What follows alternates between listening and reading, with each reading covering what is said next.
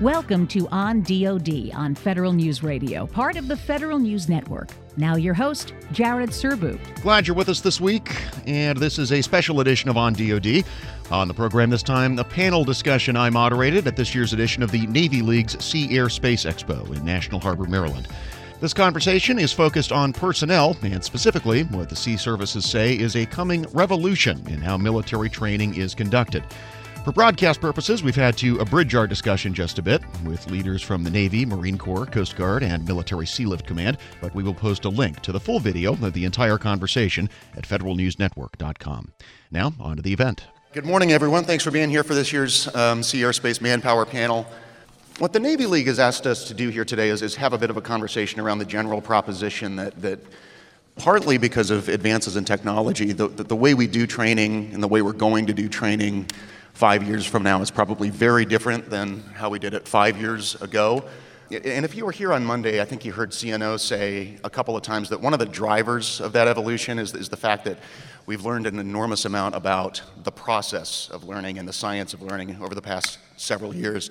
And I took that to mean a couple of things, and our panelists will correct me if this is the wrong framing of this, but I think it means a couple things. One is the idea of putting somebody in a sea school for a few weeks and just force-feeding them PowerPoint slides ad infinitum is probably not the optimal way that most people learn. And the second is there's a huge amount of variation person to person in how people learn and the pace at which people learn. So because of that, you need to have tools to measure people's aptitudes at different stages in their career and give them training, as the Navy would say, when it's relevant, ready and relevant.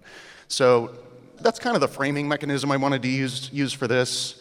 Training needs to be appropriate to where people are in their careers and maybe deliver that in smaller, more relevant bites. And I think our folks are going to talk about how they're moving in that direction. Let me just briefly introduce our panelists. We have with us Rear Admiral John Nowell, who's the Director of Military Personnel Plans and Policy in the CNP's office, Brigadier General Calvert Worth, Commanding General of Marine Corps Training Command, Rear Admiral Brian Penoyer, the Commander of FORSCOM at the Coast Guard, and actually a last-minute substitution.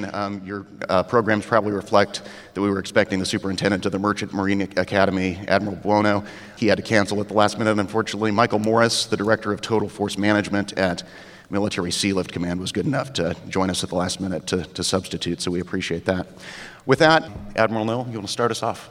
Sure, thanks. It's great to be here, and certainly great to see some old shipmates in the audience. We've been on a journey since about 2015 to update not just the way that we're delivering training, but also how we are managing our talent. And as in 2015, Admiral Moran at the time was our Chief of Naval Personnel, and he started us on a journey with an initiative called Sailor 2025, and it's about modernizing our personnel system. It's about improving our training. Again, we call that ready, relevant learning, as Jared mentioned.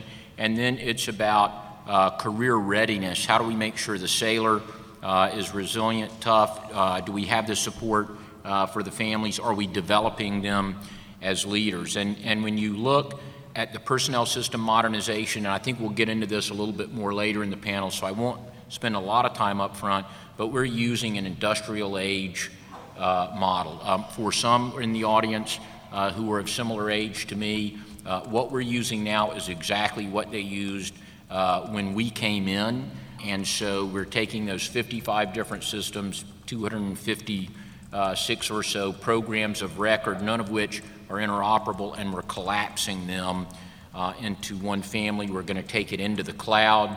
We're going to move it from behind the CAC card, and we're going to allow sailors to access their records, negotiate for orders, do their training from their own iPhone or mobile device. And so, and it's not just about the IT, it's also about the processes and the policies, and we didn't wait for IT to change that. Ready Relevant Learning is the second pillar for Sailor 2025.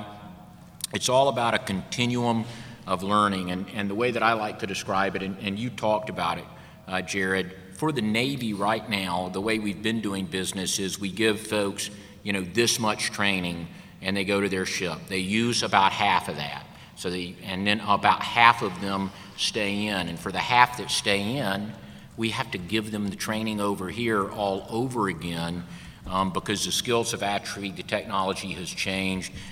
They didn't use it in their first tour, and therefore we have to retrain them. So it makes no sense. And so the first piece part of Ready Relevant Learning is what we call block learning. We completed that at the end of last fiscal year. 54 of the ratings that are going through Ready Relevant Learning. There are some ratings like Nuke that really already have that model, like special operators that have different training models. But we finished blocking them to figure out where in their career did sailors need training, and therefore we cut some of that initial accession training down. In some cases we added it. It is about readiness, and we added it to different parts. Now we're into how do we deliver it differently. So it's content modernization. We know that they learn better by not having, Ferris Bueller's professor with PowerPoint slides. If I'm starting to sound like that, I apologize. But it's more about, can they do it better on a device? Can they do it better 3D? Can they do it better virtually? Do they do it better with an avatar, for instance, like our LCS trainer out in San Diego, where they learn an engine room with using an avatar in a computer lab? Then they go in and they do some of that virtually. Then we link them with their team, and we finish off in a mission module where they're doing the actual evolution required for that mission. That's where we're going. And again, I'm happy to talk more about some of those piece parts, but we're pretty excited about it. And the career readiness is all about how do we support them and make sure that they are resilient and tough. And the last thing that I'll mention there is, as part of all this, when we look at Recruit Training Command and our sailors coming in through boot camp, we took what was about 60% PowerPoint slides and we turned that on its head, and it's now hands-on training, reps and sets for watch standing, for damage control, for firefighting, for actually standing watches and walking around and doing gauges. It sounds rudimentary, but when you get sailors that have been stressed as part of that with a crucible event at the end, when they get to the ship, they're a lot readier. And then it's on us to make sure that we keep refreshing that training at the right time, closer to the waterfront, sometimes in brick and mortar, sometimes not, and sometimes done on the ship. So looking forward to talking more about that. All right, thank you, sir. General Worth. First and foremost, thank you for having me here this morning. For Training Command and for the Marine Corps, the signing of and issuance of the National Defense Strategy in 2017 signaled that we're going to need to do some things differently in the Marine Corps. As we've emerged from the global war on terror, as we've emerged from many, many years now doing things that are not necessarily integrated with the Navy, we're returning to a world that is recognizable to those of us who have been around for 20 plus 30 years in terms of our relationship with the Navy. But the Commandant has also implored us to think differently about how we train and think differently about how we'll employ the force in a Marine Corps Force 2025 type of environment. One, that environment characterized by great power competition, characterized by a highly technical environment, a requirement to synchronize and link different types of technology, and then deliver force on the battlefield in ways that should be, if we're going to move in a revolutionary direction, should be completely different than how we've done this in the past 30 years, in order to truly rival a peer or near-peer competitor. So the Commandant has asked us, particularly myself at Training Command, and I have a partner at MAGTAF Training Command, Marine Air Ground Task Force Training Command, who is concerned with how we train in the live fire, exercise, live virtual constructive environment in the operational forces. For myself at Training Command, I have the responsibility for all of our entry-level MOS training, all of our career progression MOS training, and then advanced skills MOS training. So we have roughly 25,000 folks in the pipeline at any one point in time. But it is that finishing of every Marine being a rifleman that occurs within Training Command. They're recruited, they're trained at the depots, and then in training command, we provide them with their MOS training, making them all riflemen, and then providing them with their technical skill sets. Contemplating how we do that and thinking differently about how we train also means that we're looking very, very closely at what the Navy is doing with its Ready Relevant Learning. In many ways, the Marine Corps benefits directly from their movement in that direction because 52% of our training in the Marine Corps actually occurs at other service schools for entry-level training. Air Force schools, Air Force bases, I should say, equipped and supported by Marines in the cadres, Army installations, Navy installations. 52% of our training actually occurs joint service installations. That's a big deal. So we watch very, very closely the movements in the direction of more technical, flipped classrooms, persistent learning environments, things of that nature that will allow us to not only introduce our entry-level Marines to their technical fields and their technical skills, but also entertains new methodologies for how we deliver that training. Training command is focused right now really on 3 pillars. We know that we need to continue to recruit and train great people. We also need to bring great people into the training environment as instructors.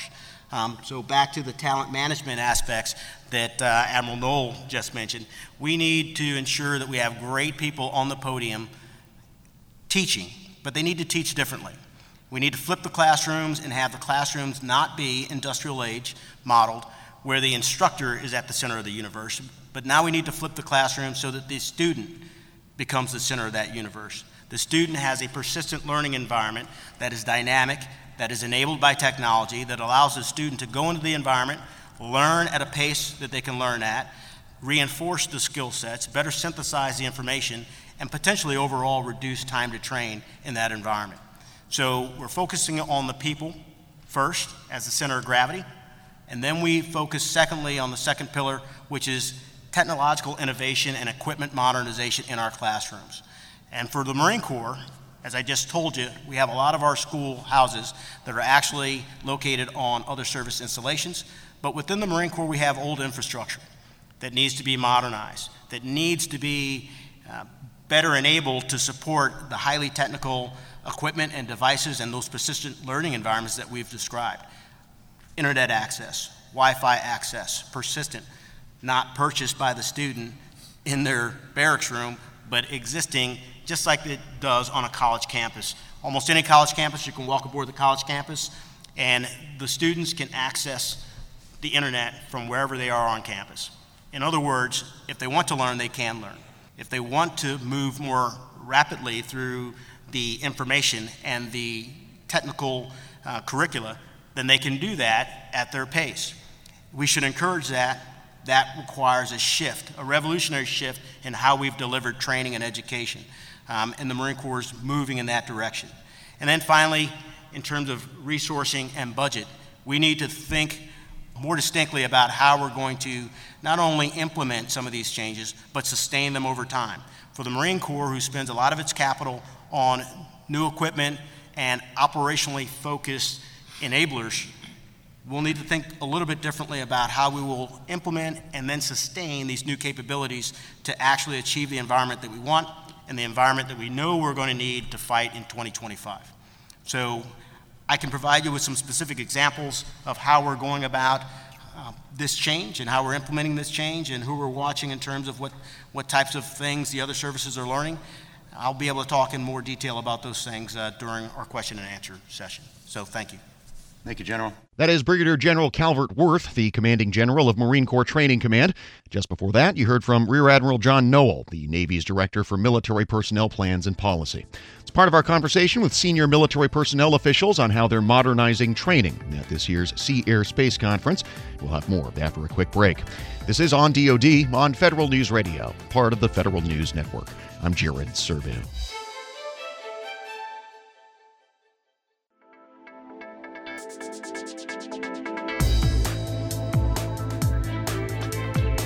Back on Federal News Radio, part of the Federal News Network. This is On DoD. I'm Jared Serbu. As we get back to our conversation about modernizing military training at this year's Sea Air Space Conference in National Harbor, Maryland. Before the break, we heard from Brigadier General Calvert Worth, the Commanding General of Marine Corps Training Command, and Rear Admiral John Nowell, the Navy's Director for Military Personnel Plans and Policy. Next up is Rear Admiral Brian Pennoyer, the Commander of the Coast Guard's Forces Command. Hey, good morning, and thanks. I'll make some remarks I think that are very consonant with Admiral Nowell and General Worth. Just a couple of quick points, and then I'll tell you a little vignette that I think kind of brings to life what I want to convey. In the Coast Guard, we're compared to our DoD colleagues, our sister services, we're a relatively small force, but that leanness has allowed us, I'd say, probably for about coming up on 2 decades now, to have really realigned our training philosophy to a performance-based training system. So much of Admiral Nowell's points, General Worth's points are spot on with our experience. We essentially have, at least through our formal training system, focused exclusively on the actual skills and tasks that are relevant at a particular career ladder, largely because it was economical and efficient for us to do so, not because we thought it was a great idea. But it turns out to be a wonderful idea. What I'll talk about today is not so much that performance-based training system, but really the interaction with the modern world. So I'm a fan of referring to the Fourth Industrial Revolution, which I would loosely describe as being the convergence of computing power, sensors, and data analytics, big data. So you add those 3 things together in a networked world, and it's a substantively different operating environment than even the information technology world that we previously were still coming to grips with. And so let me just give you a vignette that kind of illustrates what that environment means. One of our boutique schools, core competency of the Coast Guard, is surf operations. And we have a boutique, exquisite training center, the Motor Lifeboat School out at Cape Disappointment on the West Coast, where we conduct some of the highest risk training that we do anywhere in the Coast Guard. Essentially, we teach people how to operate in breaking bar surf, and part of that, as you can imagine, is an intensely focused performance-based training for the coxswains. So the punchline of the Fourth Industrial Revolution for me is that it has democratized capability at a level that I don't think we're all well suited to acknowledge and adapt to. The Motor Lifeboat School, for example, leveraging a test bed program for small UAS, commercially off-the-shelf UAS test bed. Let's see what we can do with it. They jumped into that at the Motor Lifeboat School. The enlisted crew at the Motor Lifeboat School qualified with FAA certification to pilot these things and began using them as videography capability for the performance of these boats in surf. There's some limitations. Right now the commercial UAS have difficulties operating more than 20 knots of wind, and as you can imagine, we like it when it's worse than that for our training purposes. But the UAS brings high-def videography that moves with the small boat through the surf.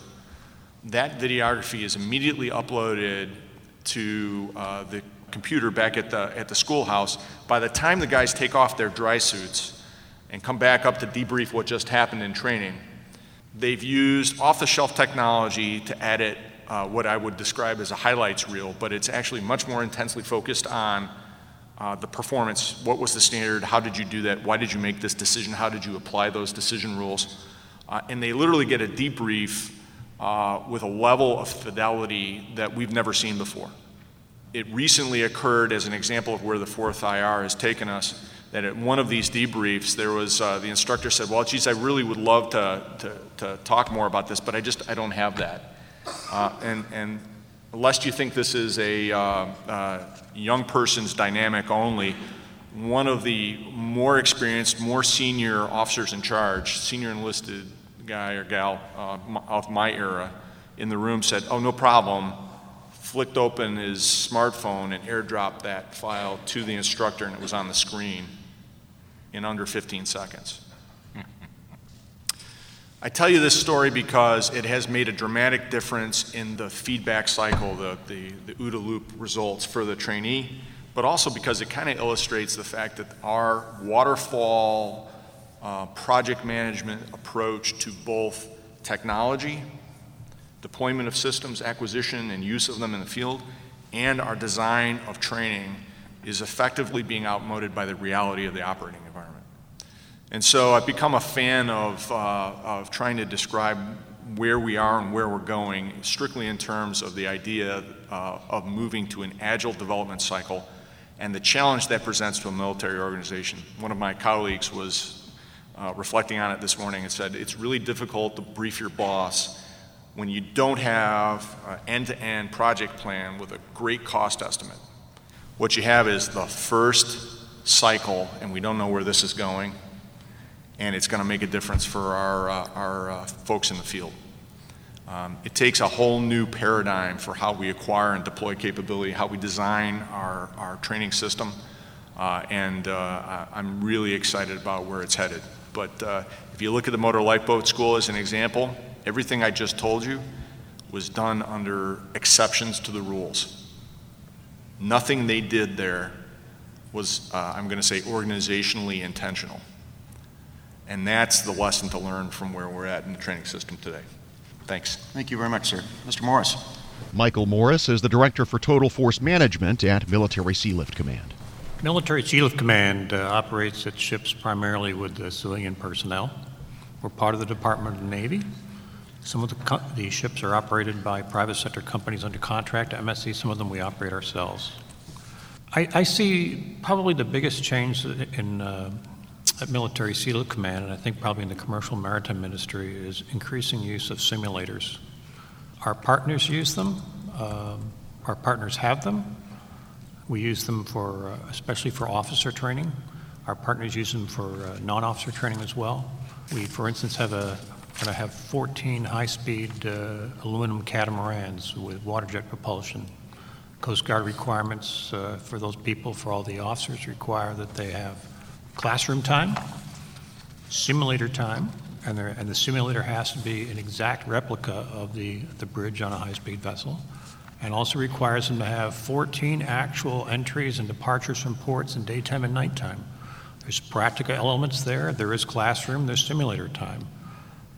We're going to get some new towing and salvage ships. They're going to be dynamic positioning system equipped, like some of the OSVs in the offshore oil industry are. We're going to have our people certified by an outside certifying organization actually to operate those things. And that requires classroom time, it requires simulator time, and it requires loads of actual onboard time. We're in the position where not all of our people we get are green when we first get them. We require them to hold the Coast Guard credential for the position that they're actually applying for. But we're also responsible for their upward development after that. The maritime training schools and other schools and the maritime academies all focus very heavily, not just on classroom, but practical, actual wrench turning and getting in there and having people do things. We have a couple of training facilities ourselves. We share a Fleet Training Center San Diego with the active duty side. We actually have a training facility in New Jersey. We're going to relocate to Fort Eustis, where we also already have some things installed there. We have an unrepped training facility actually in Little Creek, very much focused on hands-on. Yes, there's a little bit of classroom component, but very much hands-on. Go out and run the rigs. We've even had some partner or nations from Europe and from Canada actually have come to our unrepped probe maintenance course. And I asked my people, how did they even find out about it? And they said, well, it's word of mouth. But it's very much, that's a course where you are taught how to take it apart, how to clean it, how to fix it, how to put it back together again. But I would say, in addition to the use of simulation increasingly, our biggest emphasis, I would say, in the last 2 years is preparing for operations in a contested environment and beefing up our training in that area. Some of the maritime academies have varying amounts of naval science courses they have to take before we hire some of their graduates as officers. Some come to us ex-Navy, actually. Some are retired or former surface warfare officers or senior chief quartermasters in the Navy or enginemen or things like that. They do very well. But what we've found basically is that some of the skills, the high-level warfare skills had atrophied. Some of the emission control time, I guess you could say, actually it hadn't been that great over the last 15 years when we didn't have much in the way of a near-peer competitor. Now we do.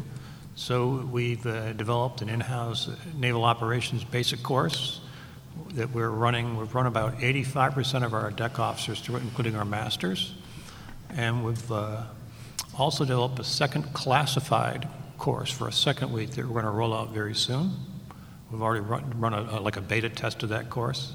Some of our private sector partners have expressed interest in getting their facilities cleared to teach that second week course for some of the, so that the crews and some of our privately operated ships under contract will have the same level of expertise so they can work well with the Navy fleet and make sure that in a future war they can survive and perform their mission and minimize their likelihood of getting sunk.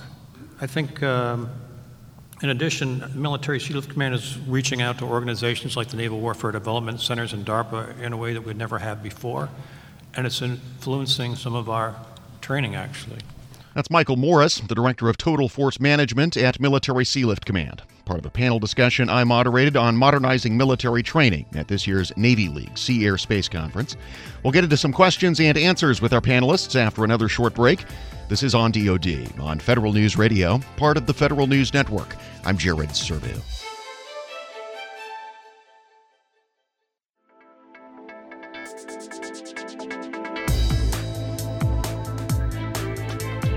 Thanks for listening to On DoD on Federal News Radio, part of the Federal News Network. I'm Jared Serbu, and this week's program is an abridged version of a panel discussion I moderated at this year's Navy League Sea Air Space Conference.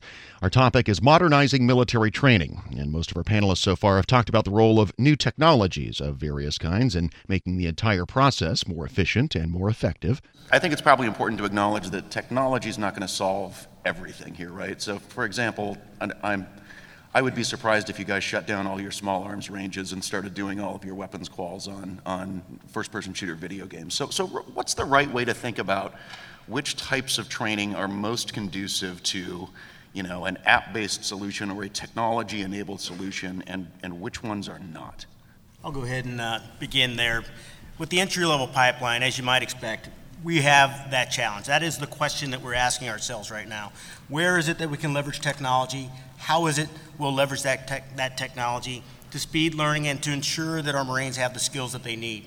Because we have this wide spectrum of huge variance in the type of training, we have everything from aviation mechanics, hydraulics, ejection seat mechanics, to infantry, O3XX Marine who probably needs to be in the field, learning to use his map, his compass, learning how heavy his equipment is, learning the field craft that he's actually going to need or she's going to need in order to be a successful infantry Marine.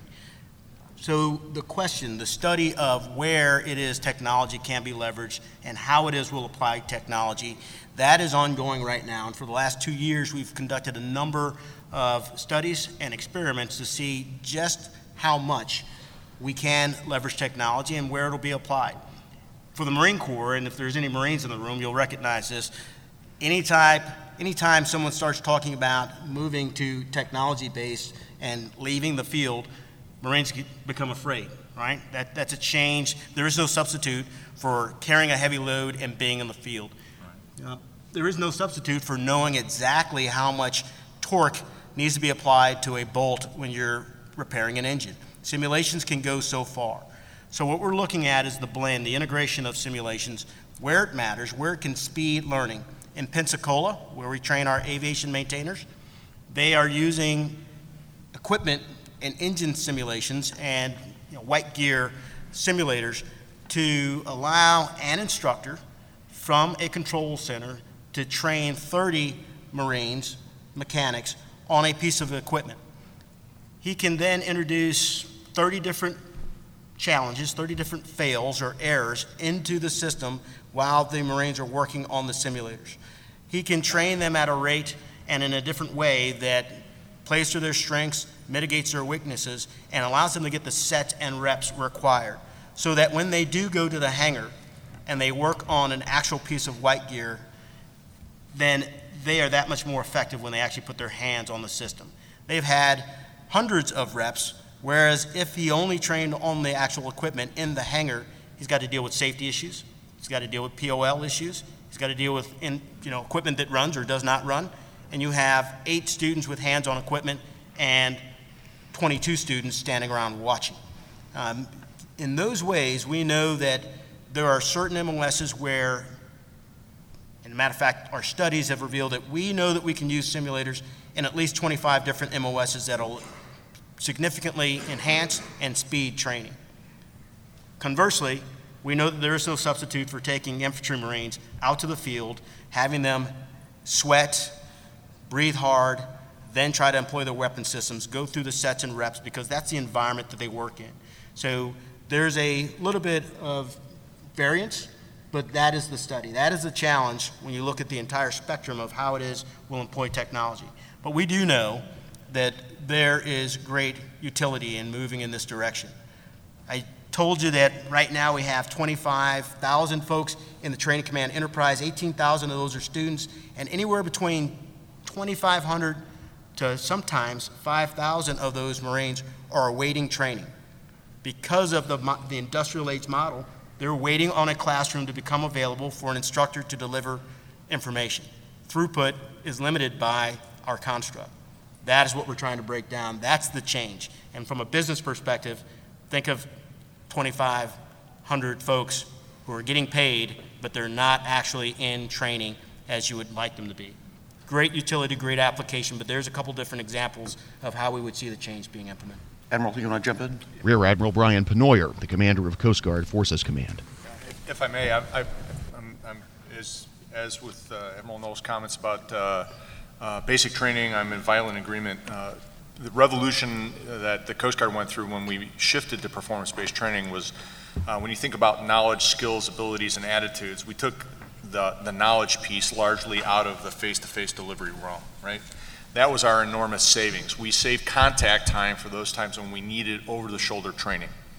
And there's a bunch of reasons why you would want that, but I would direct your attention to attitudes. Attitudes, as in recruit training, don't shift through electronic means. It's been repeatedly studied and proven. That's not how you get where you want to be. And similarly, the application to the real world, as General Wirth just talked about, that's not something that happens electronically either. You can dramatically improve the success rates, but I think the thing that I find most intriguing about technology right now is we've been focused a little bit on experiential learning, right? So people don't just learn when you deliver them a training environment. They learn every day in a continuously reinforced learning environment of their day-to-day job. And I think that where technology is interesting to me is in its ability to recognize and capture some of what is happening there, and then we know who you are and what you've done and what you know, what you're proficient at, and I can therefore tailor your additional training to what you need to come to the standard we require for you to go do the next job. That's exciting. It's also really hard. If it was easy, we'd have done it already. But it's the challenge ahead of us of being really, it's about it being effective for the folks in the field, but it's also about being effective for the taxpayer.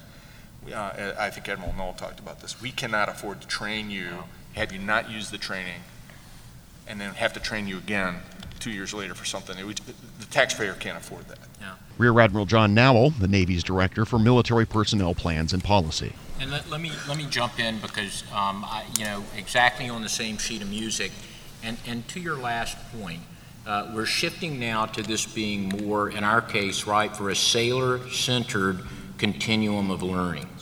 And as you said, it's easier to say it than to do it. So ready, relevant learning is our path. When you look at some of the training that General Wirth talked about, that's a joint training school. What he described is what we call mobile reconfigurable training system.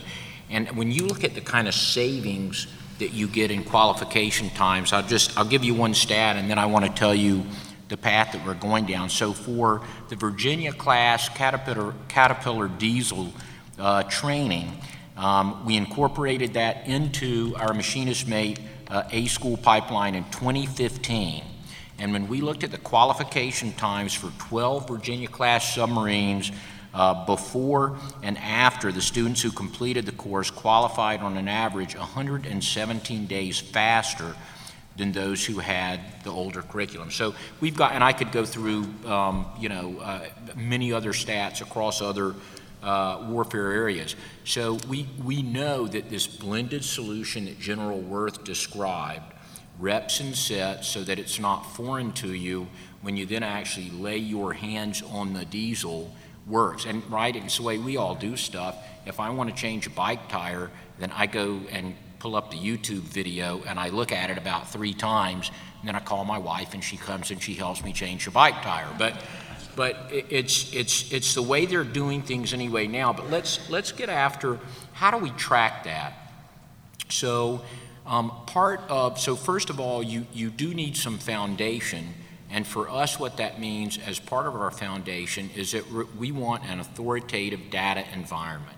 That's a fancy way for saying we want a data lake, okay? And we want to know everything about you. We want to have your sailor resume in there, and we want it easily accessible across our force development and force management pillars for how we manage that talent. And then when we bring you in, some of the technology we're pursuing, we have an initiative called PAL, the Personal Assistant for Lifelong Learning. So it knows what training you've had, it knows what experience in the civilian world and in the military world, it knows your credentials and qualifications, and then using artificial intelligence and man-machine teaming, we can then pace that training, we can deliver it in different ways.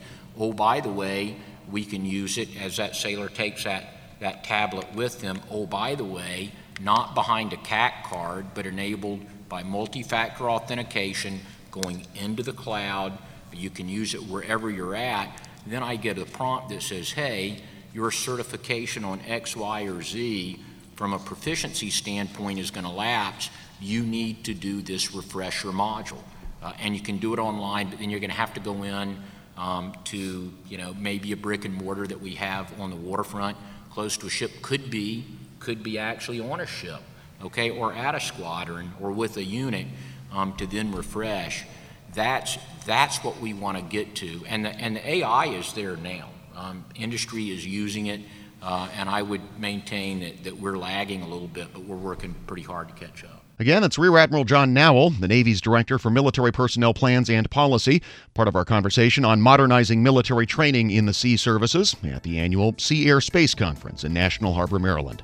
We're back with some thoughts on where the services plan to prioritize their spending on new training technologies after one last break. This is On DoD on Federal News Radio, part of the Federal News Network. I'm Jared Serbu.